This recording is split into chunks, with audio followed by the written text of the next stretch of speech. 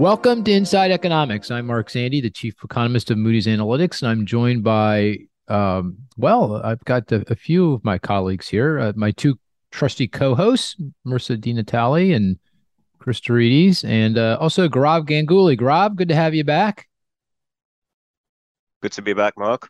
I understand From you have from cold grey and fairly unimpressive London. well, that's kind of typical this time of year, though, no? That's typical this time of year, exactly. Yeah. I understand you have a It's bit good of a to be cold, typical. though. Good to be typical. Yeah, typical is not bad in this day and age. I'll take Typical is not typical. bad in this day and age, not at I'd all. go for typical. Yeah, Yeah. me too. Yeah. Well, you may have noticed that I didn't have my typical Wawa coffee this morning. Oh, Yeah, What is that? I know. It's What? 7-Eleven. 7-Eleven, remember 7-Eleven? are you doing corporate sponsorships now? Are you? No, Switching over? on the side. Yeah. No, the thing is, this Wawa, I'm down in Florida. Wawa has come to Florida, I guess, because so many folks from our neck of the woods in Pennsylvania have come to Florida. And it is so popular that at 7 in the morning, like usually I'm there well before 7 in the morning. Today I was a little late, 7 in the morning. It is so crowded. I couldn't even find a parking spot. I'm not kidding. It was like going to a rock concert or something. Wow. Yeah. So I said, I can't do this because I have to prepare for this podcast. So, I had to come back and had to settle for, well, not settle. It's good coffee from 7-Eleven, but Wawa What? coffee. Yeah. Wawa coffee. You don't know what I'm talking about, Gaurav, do you? You have no idea what I'm talking about. Well, you're talking about coffee, right? Yes, all you need to I am. know. Okay. Coffee, have coffee like in Florida. Do you have a like a place to go in the morning to get coffee, or do you do it at home? What do you do? Yeah, it's called my kitchen. Your kitchen. Just Okay. traipse down. I just traipse All right. downstairs, turn on the machine, get myself a cup of coffee, traipse back upstairs, and switch on my computer. You're in fine form for not feeling so well. I don't. Yeah, you seem like you're in a good mood. Yeah, it's this podcast. It brings out the best in me. So that's what it is. Okay. Well, we got an action-packed. We just completed, or we're in the process of completing an action-packed week when it comes to economic data, information, and events. So I thought the headline number here in the U.S. Let's start there. GDP came out for the fourth quarter of 2022. The gross domestic product, valuable the services that we produce, goods and services that we produce, and maybe to give us a rundown on that, I'll turn to you, Marissa. You want to give us a sense of that report, Sure. and anything else you want to talk about? Go, what your Just- coffee habits are. Just Go ahead. freeform. The Freeform. Eagles. We could definitely talk about. I don't really have much to contribute on the Eagles front. Okay, Sorry. fair enough. Well, now you're Yeah. drinking coffee when you're on the. Well, yeah, I mean, we're all it's waiting 6 for you o'clock when in the you're morning. Of drinking course I'm coffee. drinking What's that all coffee. about? Come on. Yeah. Oh, here we go. She's Okay. preparing. I'm This is ready. It was like an aria. She's going to sing an aria to us now. Go ahead. Okay, GDP came out yesterday morning for it's the preliminary release for the fourth wait. quarter. Wait. Yesterday morning? Oh, yeah, it was yesterday Yeah. morning. Go ahead. Take another sip, Mark. Yeah. Okay, all right. Go ahead. So in the fourth quarter, GDP grew 2.9% annualized. This was a little bit under what we were anticipating and a little bit more than consensus. So kind of split the difference. And over the year, GDP was up 1% if you do fourth quarter 21 to fourth quarter 22. If you take the average of the entire year, 2022 GDP rose 2.1%. And that follows an annual average in 2021 of 5.9%. So we are seeing some slowdown here. If you look Can I across just say, just to interject to put context. So the economy's so-called potential rate of growth, that rate of growth consistent with enough jobs to maintain stable unemployment is, most people estimate to be about 2%. So in calendar year 2022, the economy grew pretty consistent with its potential.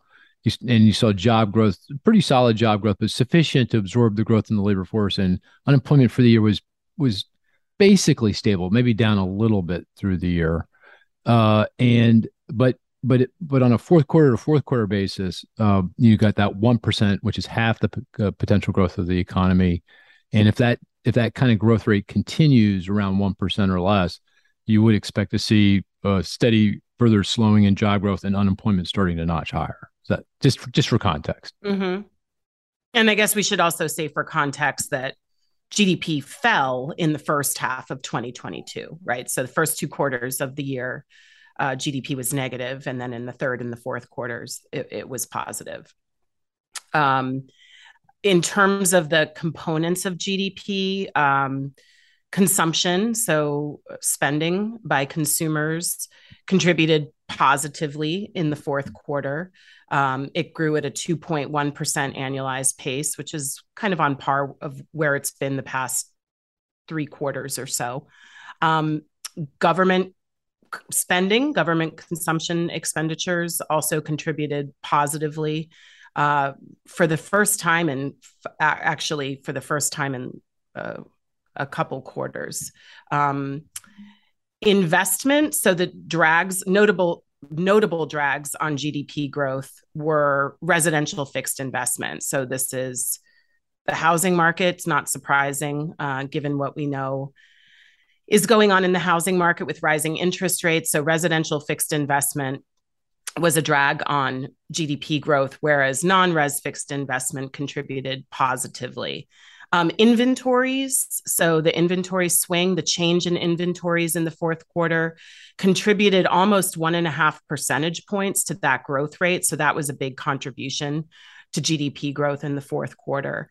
Net exports also contributed positively to growth. So both imports and exports fell over the quarter, but imports fell a bit more. The value of the dollar has been quite strong, so that's been hurting exports.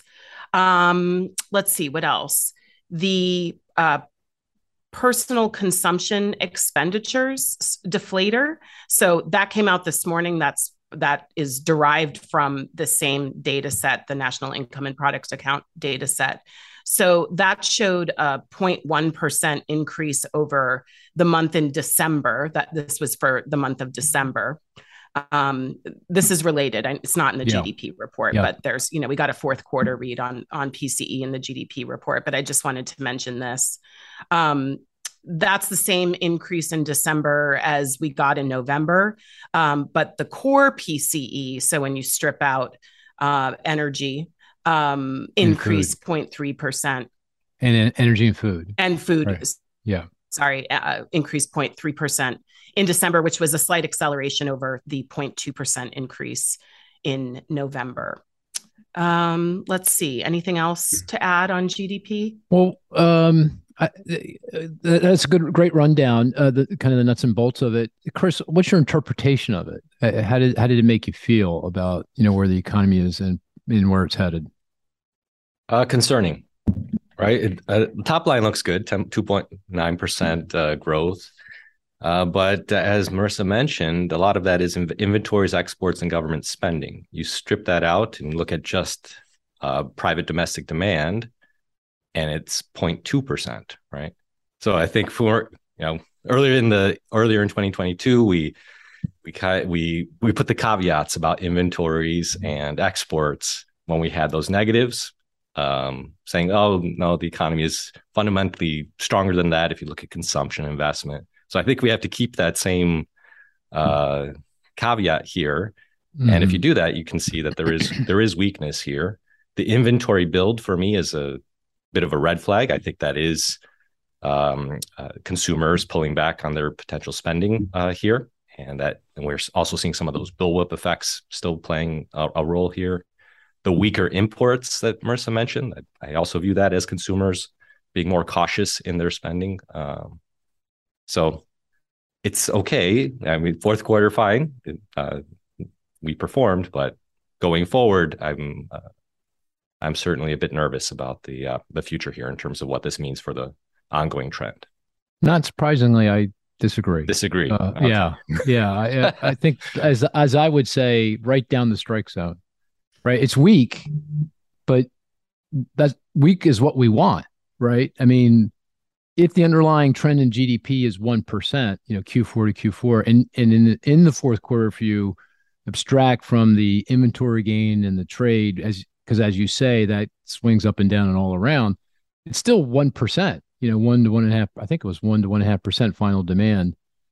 Isn't that what we want? We want below potential growth because we want inflation we want unemployment to notch higher. We want to get wage growth down and for inflation to subside.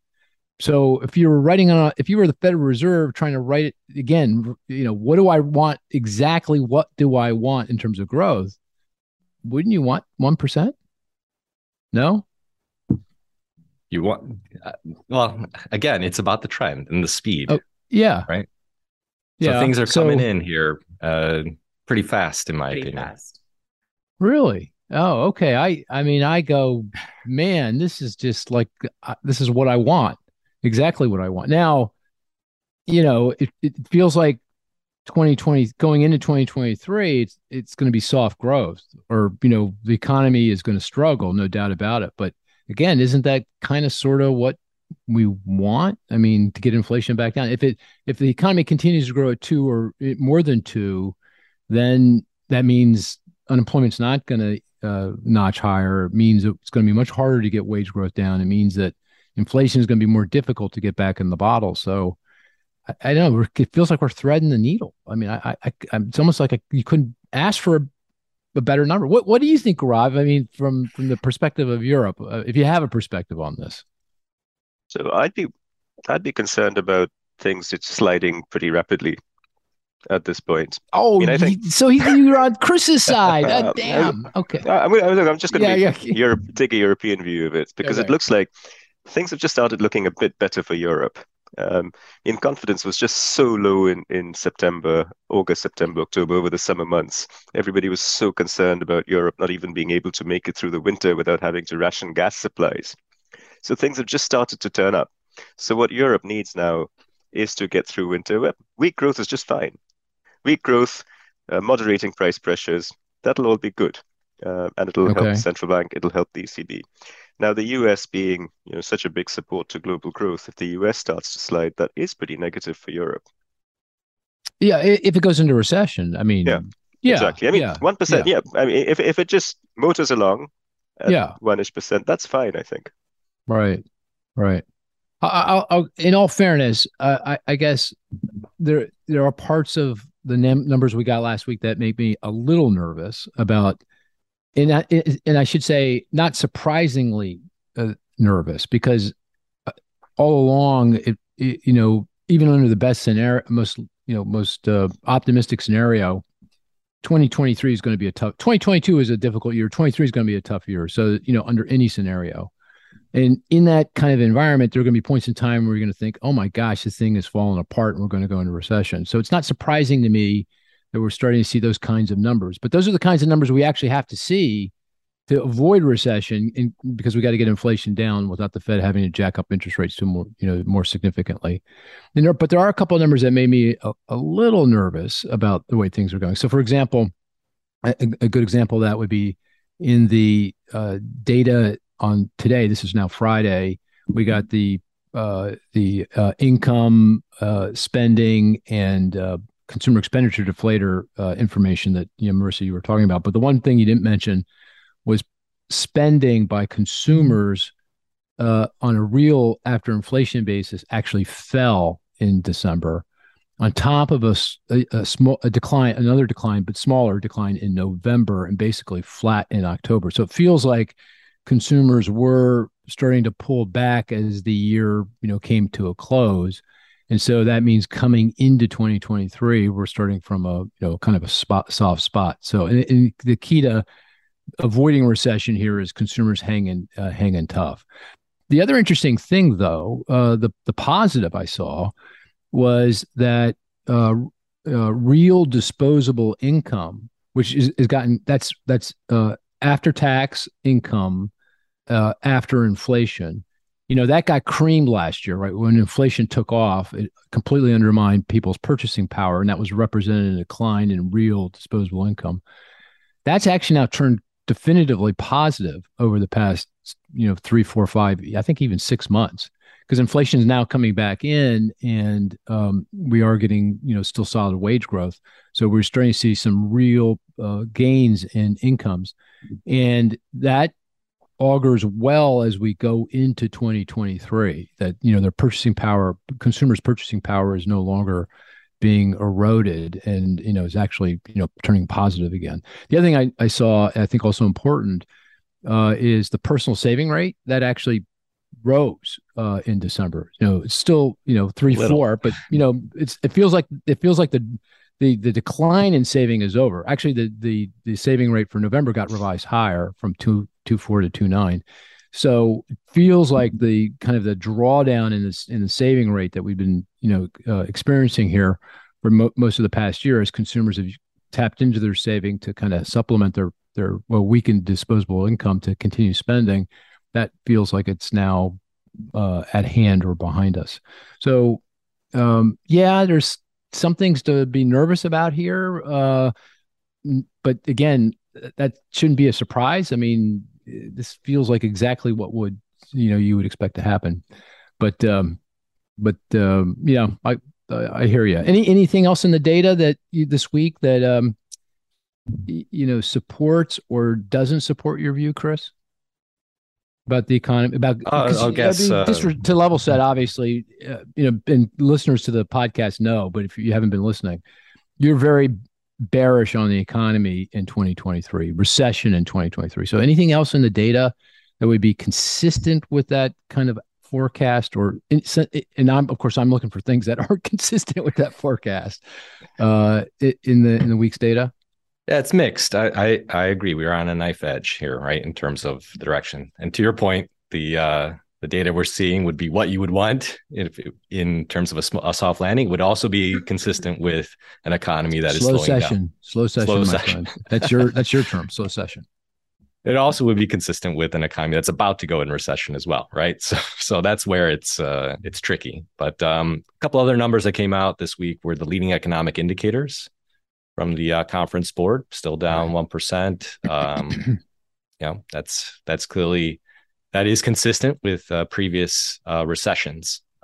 So that's concerning. That's largely due to new orders, consumer confidence, or expectations, I should say, manufacturing, employment, right? Those are all dragging on those leading economic indicators. The Chicago Fed National Activity Index came out this week as well, also down negative 0.49. That's also in recessionary territory as well. And again, points to some of the weaknesses we have in terms of new orders and some production consumption. So there certainly are some signals out there. On the more positive side, I'd point to UI claims, unemployment insurance claims, new unemployment insurance claims still down at very low levels, 186,000, right? So that is not consistent with recession. But on the flip side, continuing UI claims actually rose, right? So a bit. I'm not saying they're in recessionary territory, but it does suggest that people are maybe they're not a lot of layoffs, but people who are losing their jobs aren't finding new jobs right away. They are lingering a bit longer than they were just a few months ago. So again, I view it as kind of mixed signals there. Yeah, I guess we should get used to this. I mean, I think for a while we're going to be in this world of lots of economic cross currents, hard to interpret, which way the winds are actually blowing. Marissa, I did want to ask you about the UI claims, initial claims for unemployment insurance. They're just so low. I mean, of course, that's a window into layoffs. And we've heard all these announced layoffs in tech and media, financial services, housing. Now I see it in retail, just in a lot of announced layoffs. There's always a lot of announced layoffs, but maybe we're sensitive to it now. I'm not sure, but probably. But nonetheless, it does feel like a lot. And it's just not showing up in the UI claims data. Meaning, and that would be definitive, wouldn't it? Is there anything in the is there any reason why the UI claims would not be representative of the reality of what's going on in the labor market? I mean, we're below 200,000 easily in initial claims, weekly unemployment insurance claims, and that's consistent with just a really strong, really strong labor market. No layoffs. Is there anything out there that would suggest that maybe the data is misrepresenting what's going on? If people are filing for unemployment insurance, it should show up right away. Now, there may be in certain parts of the economy where people get severance packages, and that's probably true in tech and finance. Depending on the law in each state, each state runs its own unemployment insurance program. It could be that people aren't able to file for UI until their severance is depleted, or for a certain amount of time after they've received severance. So this could be a delayed reaction. I was looking yesterday, though, could it just be that the job market generally we're hearing about all these announced layoffs. Of course, they make headlines, but it could also be that the job market is strong enough that people getting laid off are able to find work quickly enough that they're not having to file for UI. So I was looking at the labor force flows data, which breaks down the household survey between people moving between various statuses of employment and unemployment and out of the labor force each month. And the number of people moving from employed to employed each month, right? So they're just changing jobs. We don't know if they quit or they got laid off. That's incredibly high relative. It's back above or near where it was prior to the pandemic. So that's the largest share of employed people is people that are switching jobs, not leaving the labor force, not being employed. So it could be that people are getting laid off, but they're finding work really quickly. I guess that makes sense. That's intuitive certainly in the tech sector, right? because most companies that are not in the technology industry have the need for tech workers, couldn't fill those open positions because the demand for those workers was so extraordinary from the likes of Google and Meta and Microsoft and Amazon, so forth and so on.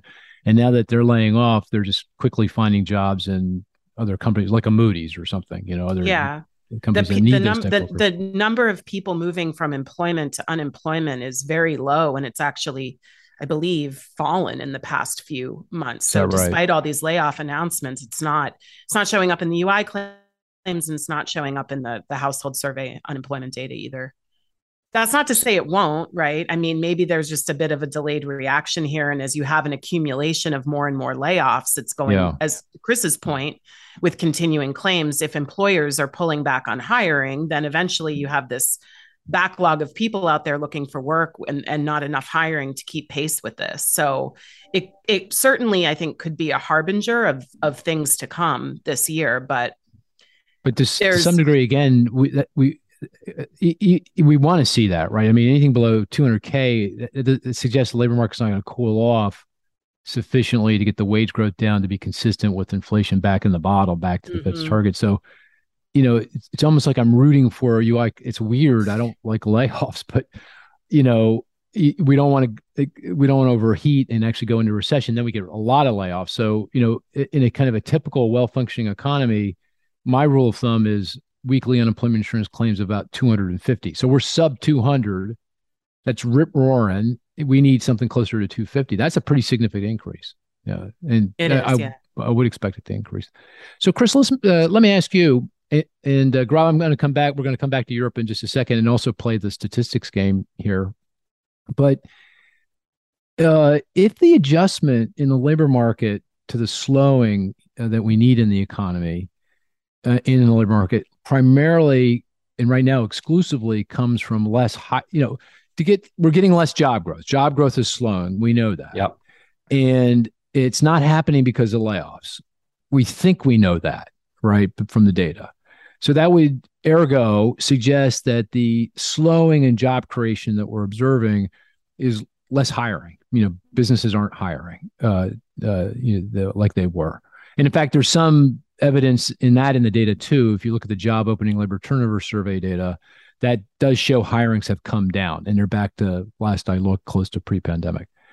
If that's the way the labor market adjusts, Does that give you any more comfort that we may be able to avoid recession? In my mind, it feels like there's a palpable difference between whether the labor market adjusts because of higher layoffs or because of less hiring. If it's layoffs, that scares everybody and they pull back on their spending. If it's like their companies aren't hiring as much, that doesn't feel as scary or spooky, and consumers kind of hang in there. Does that resonate with you, or do you have a different perspective on that? Yeah, it's certainly consistent or more consistent with the soft landing scenario, right? If we just pull slow back. Session, Chris, slow session. I mean, the irony is that's your term, slow session. Slow right? session. Yes, it is consistent with the slow session. We pull all the openings, slow down the hiring, right? And we kind of make our way through this and then open ourselves up for some additional hiring in the future. And that would be good for confidence.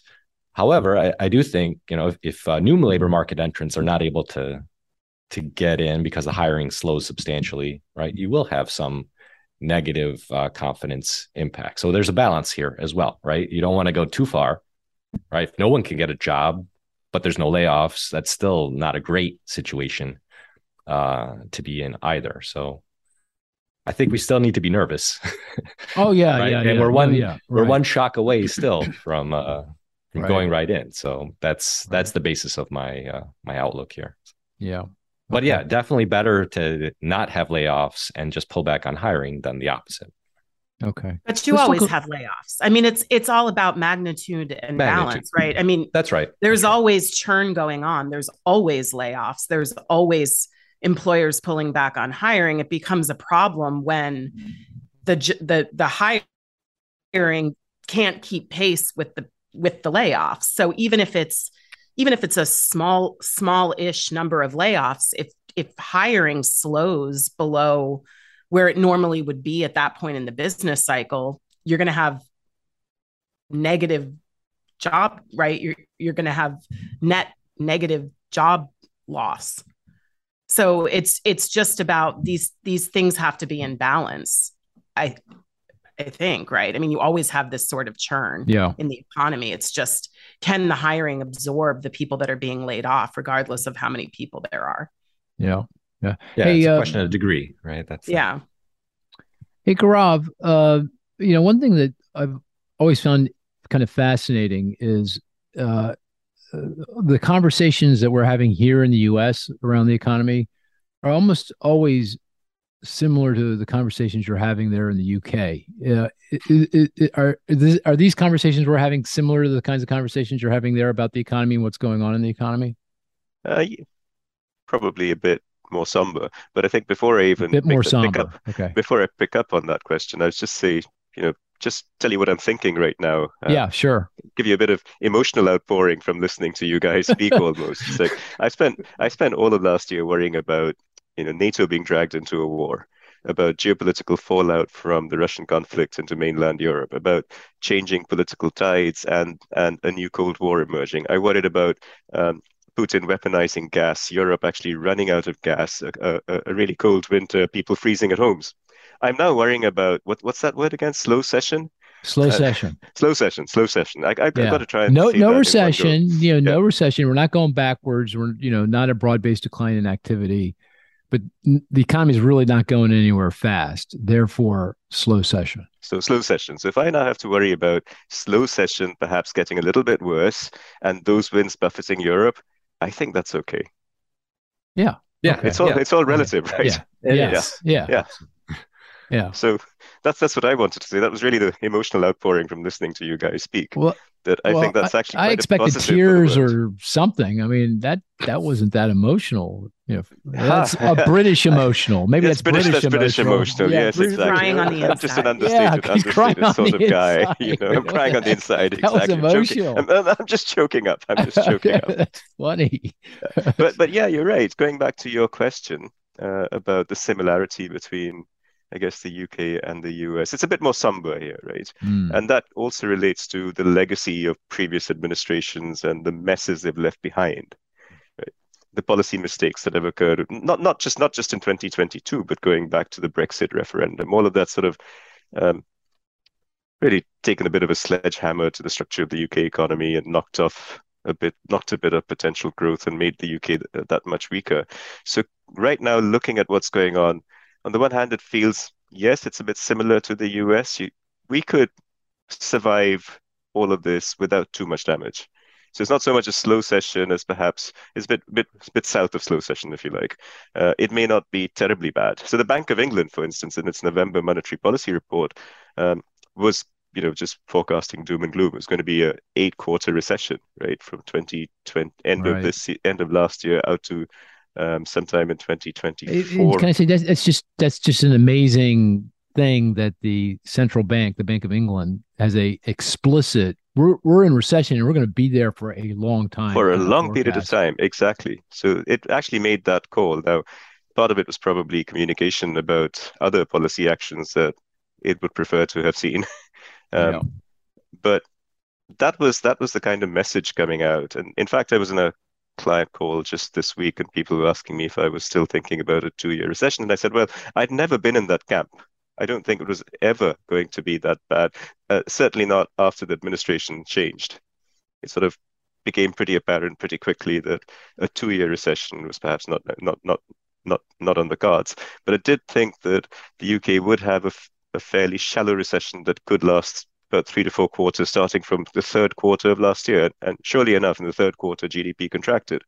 I thought GDP would contract again in the fourth quarter, maybe then slightly start to stage a comeback in Q1 and Q2, be marginally negative.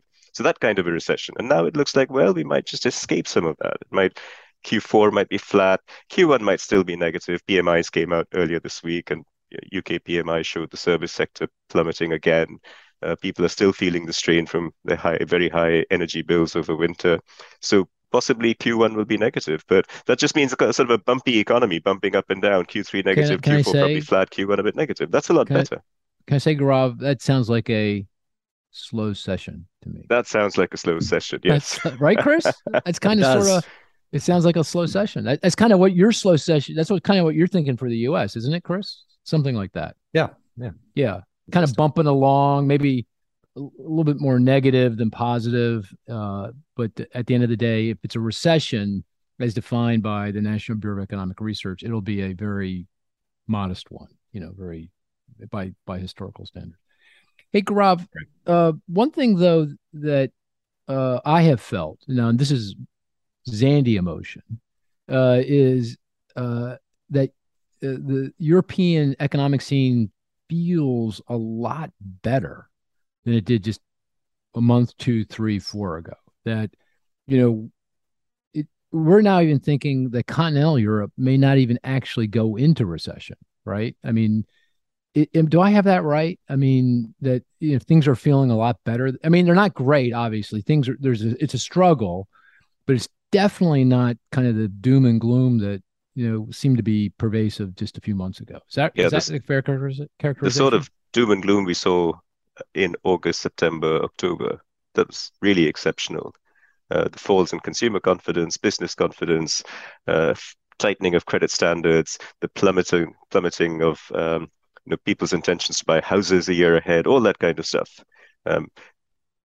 Every month we were thinking the ECB would be more and more aggressive, or would need to be more and more aggressive, and peaks in inflation were being pushed out every month and were higher. So that's changed. I mean, inflation looks like it really has peaked.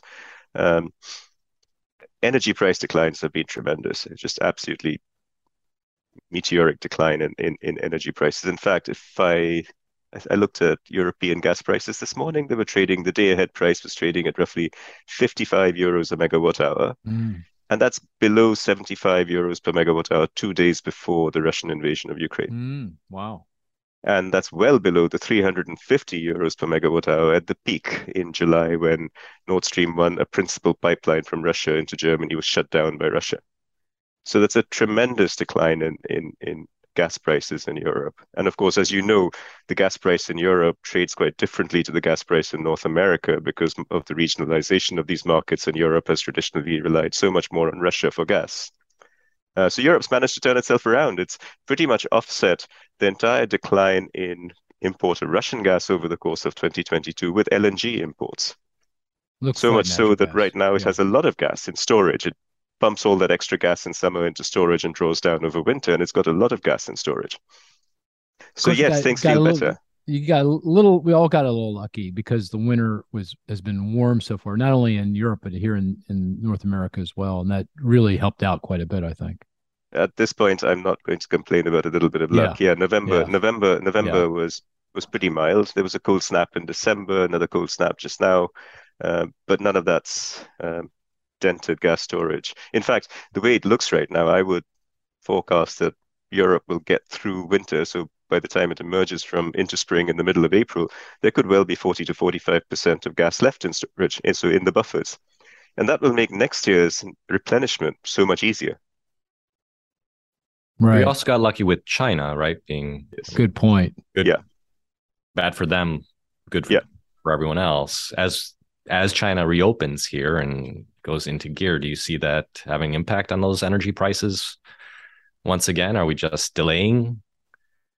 To some extent, yes, but it would be much worse if Europe emerged with 25% gas in storage. Fair enough, yeah.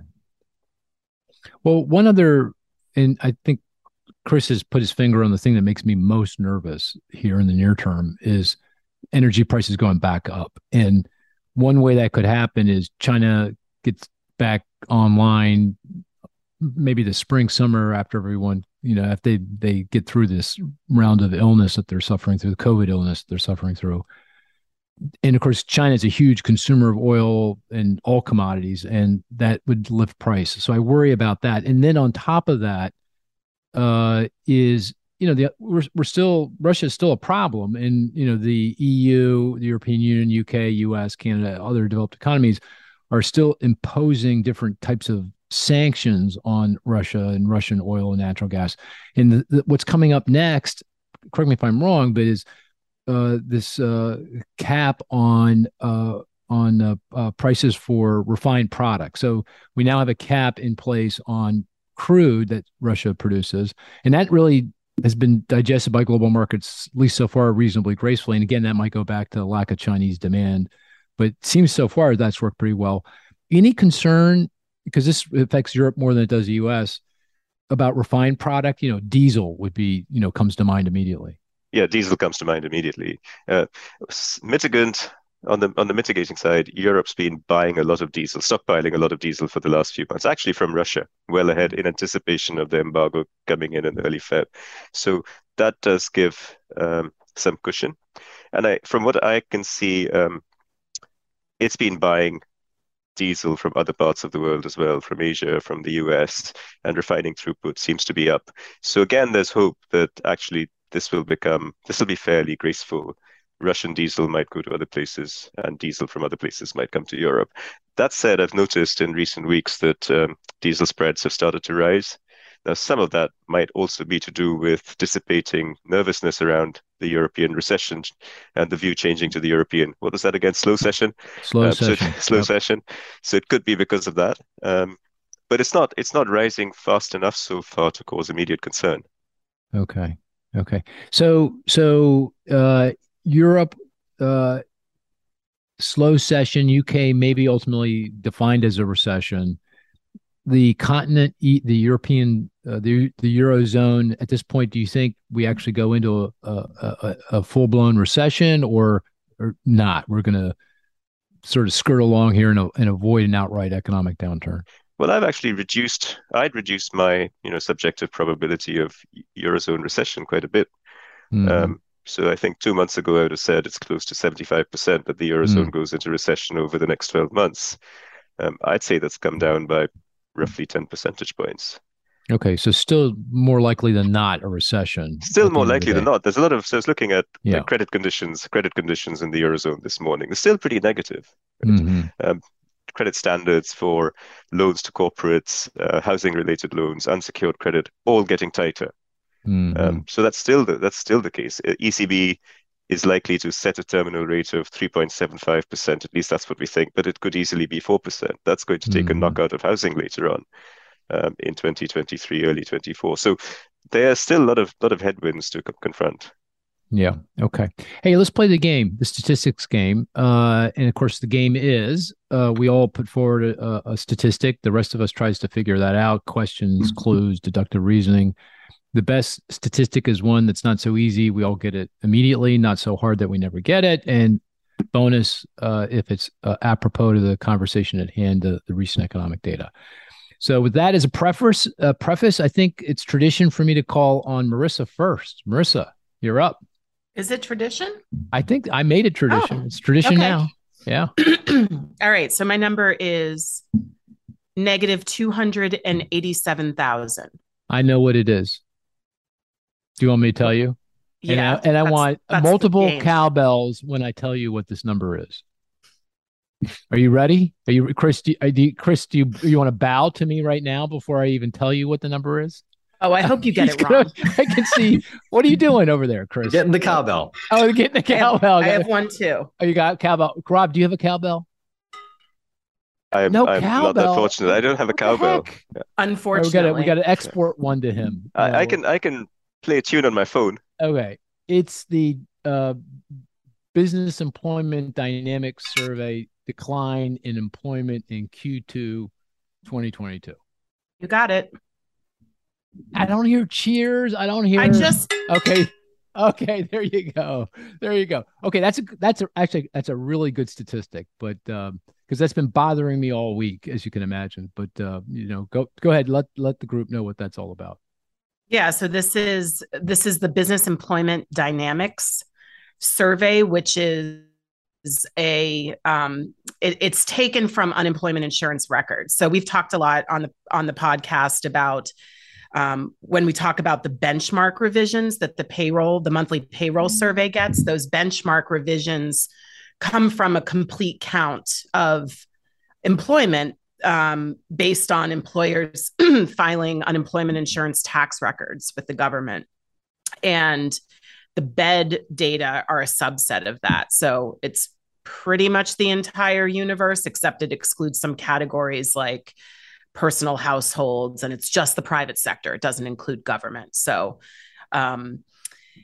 it showed that on net, employment fell by 287,000 in the second quarter of 2022. So this was a while ago, right? This is a lag data point, but it's interesting because we talk a lot about this. How do we make sense of what's going on in the job market? Are the numbers really reflecting what's actually going on? I know the layoff conversation we just had is more about recent data, but this also is consistent with what we've seen from state QCW data. If you recall, we talked about this a few weeks ago that I think it was it the Philly Fed that did a report on state data from this data set. And they also showed a decline in employment in the middle of last year. So this basically is a June 2022 count of employment. So if this is indicative of the way the job market had played out in the middle of last year, this would be the first net decline in employment that we've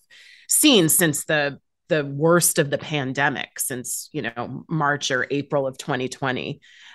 So it's definitely something that makes me a bit worried about what the data will look like when it's revised. Maybe the job market isn't quite as strong as we think that it is. Yeah, I'm so confused by it. I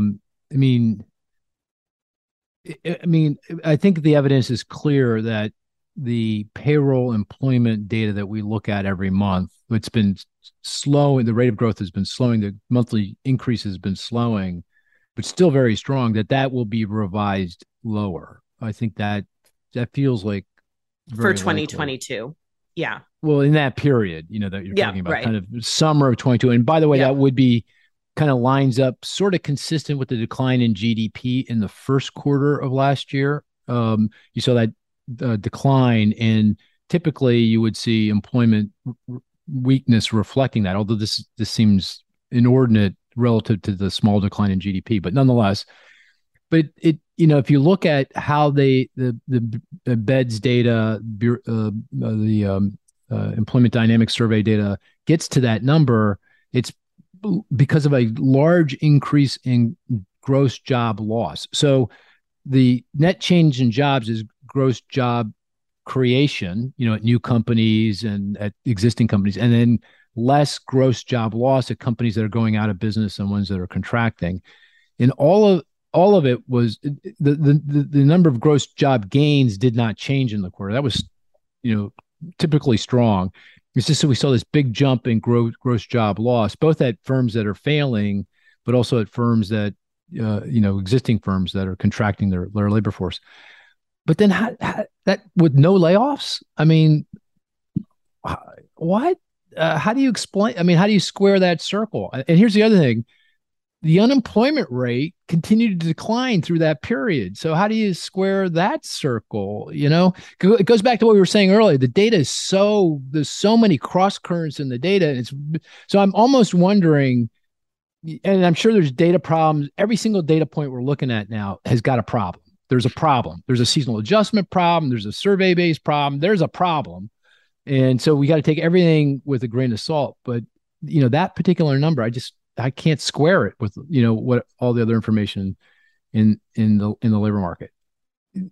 Wrong, right? Am I missing something? Well, just to add a little bit about what you said about the gross job gains, gross job losses. So actually the number of job gains at new establishments rose over the quarter.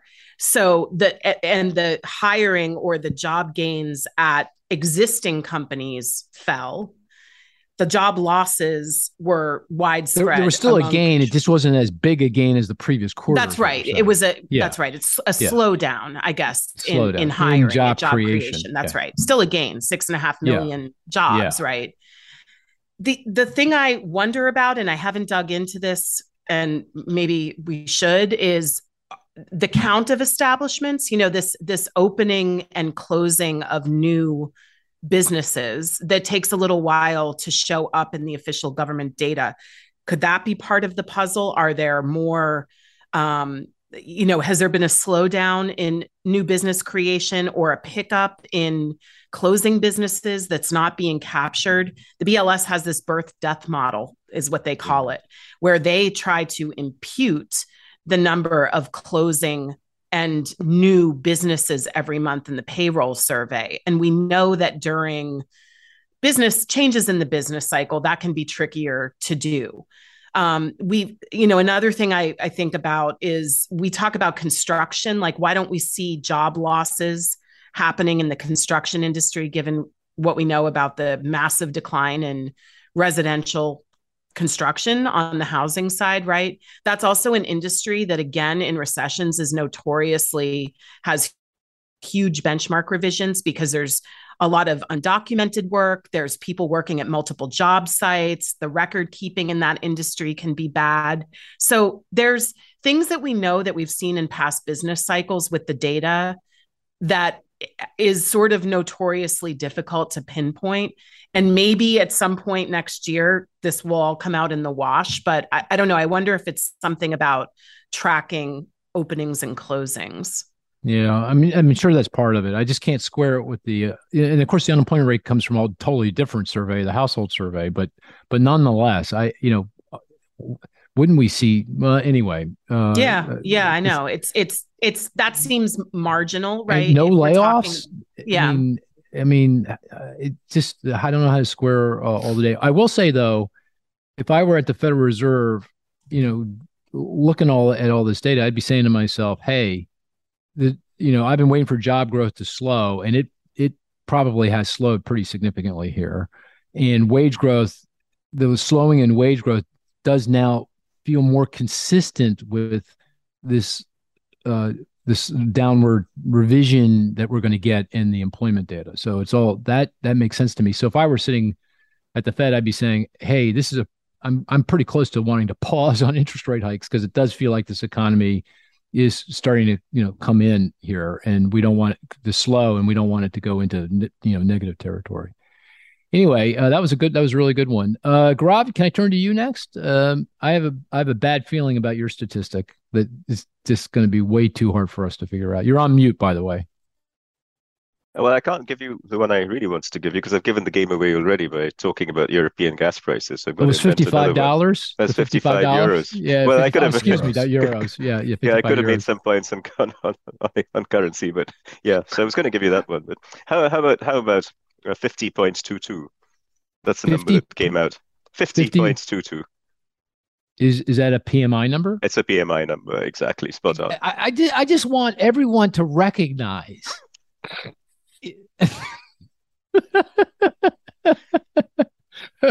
Oh, anyway, go ahead. Actually, that's not that hard. Anything that is around Yeah, it's not that 50, hard. you go Around PMI. Yeah, PMI. yeah, exactly. Okay, explain. I should have given Elucidate. it in natural logs or something. Yeah, you should have. Yes, right. Elucidate us. Yeah. What's going on? What So is that that's number and what is it saying? so that's the Eurozone Composite PMI, which came out earlier this week, PMI and being Purchasing Managers being the Index. Purchasing Managers Index, and Composite being the combination of manufacturing and services. So it's a forward-looking view of, or rather mostly a coincident view of where the economy's at right now, and somewhat of a forward-looking view of people's expectations. And the fact that it came in at 50.22 was notable because it declined below 50 in July of last year. And in fact, for the second half of last year, it stayed below 50. So this just goes back to that story I've been narrating about how things seem to be on the up in the Eurozone. Maybe not hugely up, but possibly the tide is turning. Can I ask that 50.2? Is that both manufacturing and service combined? Yeah, That is right. that is Because manufacturing is service. still Yeah. in recession, I assume. Manufacturing is still in recession, exactly. I mean, interestingly, if I talk about the UK very briefly, um, while service sector PMI improved in the Eurozone, it actually fell in the UK. And so pointing to perhaps harder times ahead for the UK compared to the relative to the Eurozone. But yeah, manufacturing is still definitely negative in the Eurozone. Things like car production, they're doing better, definitely doing a lot better, but still quite far below the averages. So monthly car production in Germany, for instance, and it's still reasonably below the pre-pandemic average. Still backlogs that have to be sorted out. And I think, Chris, isn't because you've pointed to this statistic for the US, and it's actually weaker in the US than it is in Europe. Right. Yeah, I mean, it's it's below 50, which is Yeah. the threshold, right? Below 50, that's recession Yeah. historically. And we're below 50 on this index, right? Correct. In the US. Yeah. Boy, that feels weird too, doesn't it? No? But yeah. Yeah, it just feels weird. Okay. There's so much weirdness. Maybe that's the title of this podcast. We got to get weird in there somehow. That's all weird. Anyway, let's do one more. This podcast was this part of the podcast was supposed to be short, but it turned out to be a lengthy podcast. So let's do one more. Chris, you're up. 2.3%. Okay. And I got to make it hard for you, right?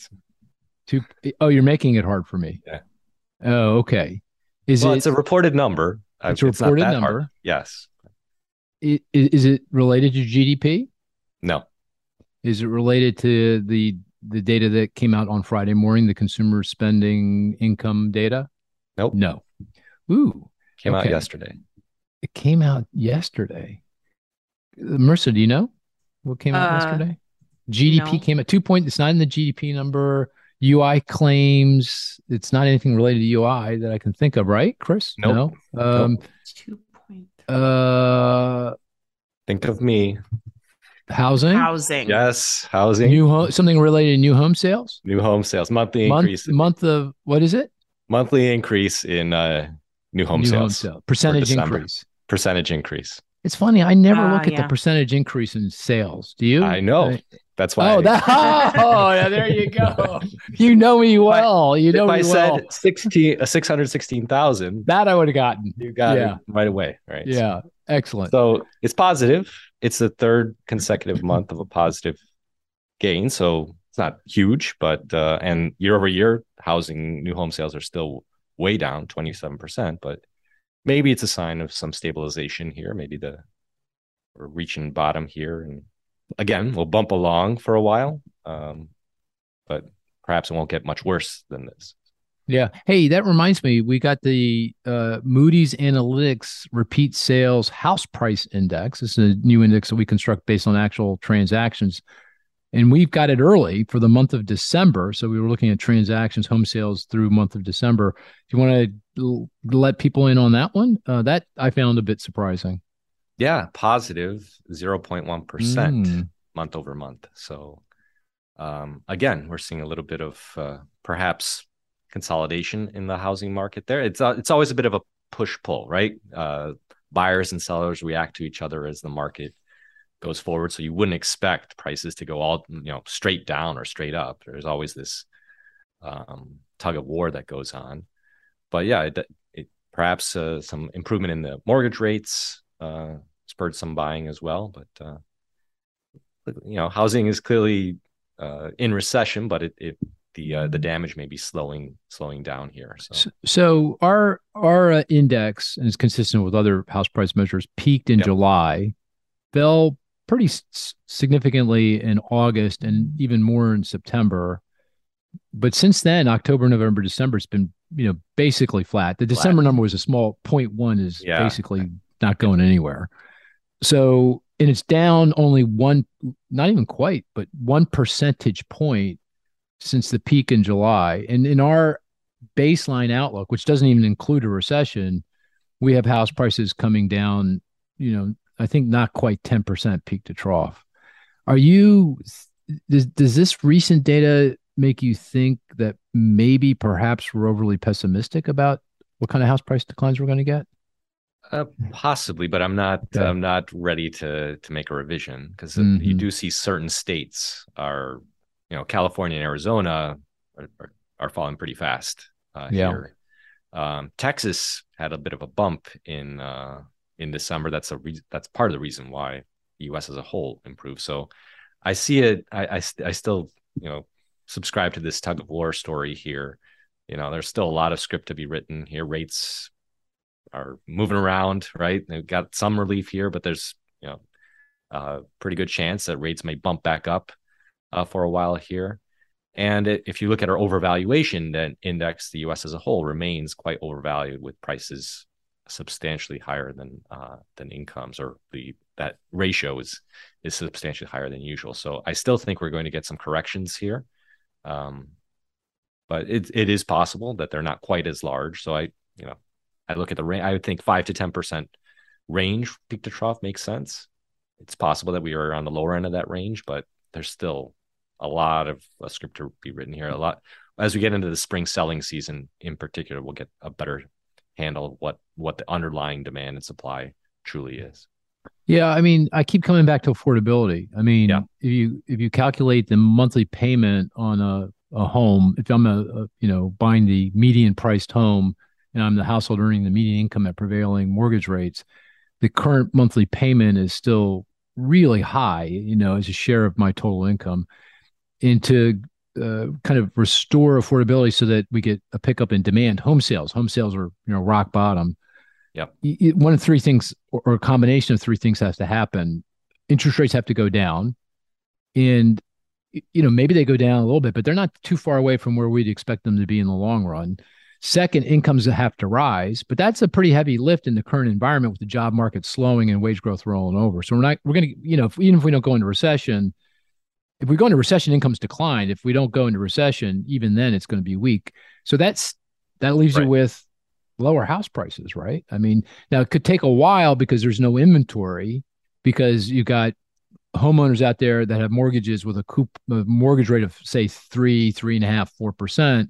Doesn't make much economic sense for them to move and go get a mortgage at 6% or 6.5%.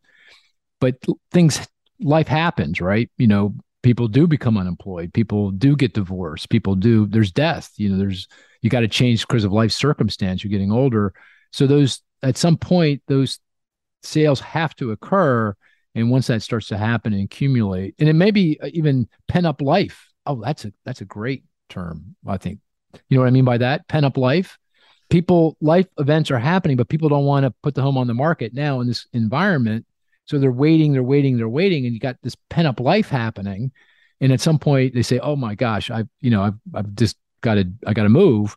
And you could see inventories pick up and prices decline. Does that logic kind of resonate? It does. And Yeah. Okay. if you look at our forecast, right, that peak to trough decline you mentioned is not immediate, right? We have it extending out over the course of the next 2 years, right? So it's a process. Yeah, it's a process. It's a process. So we're sticking to our guns here, still down, depending on the index, 5 to 10%, peak to trough, something like that. Right. Yeah. Okay. All right. Let's end the conversation with our probabilities of recession just quickly.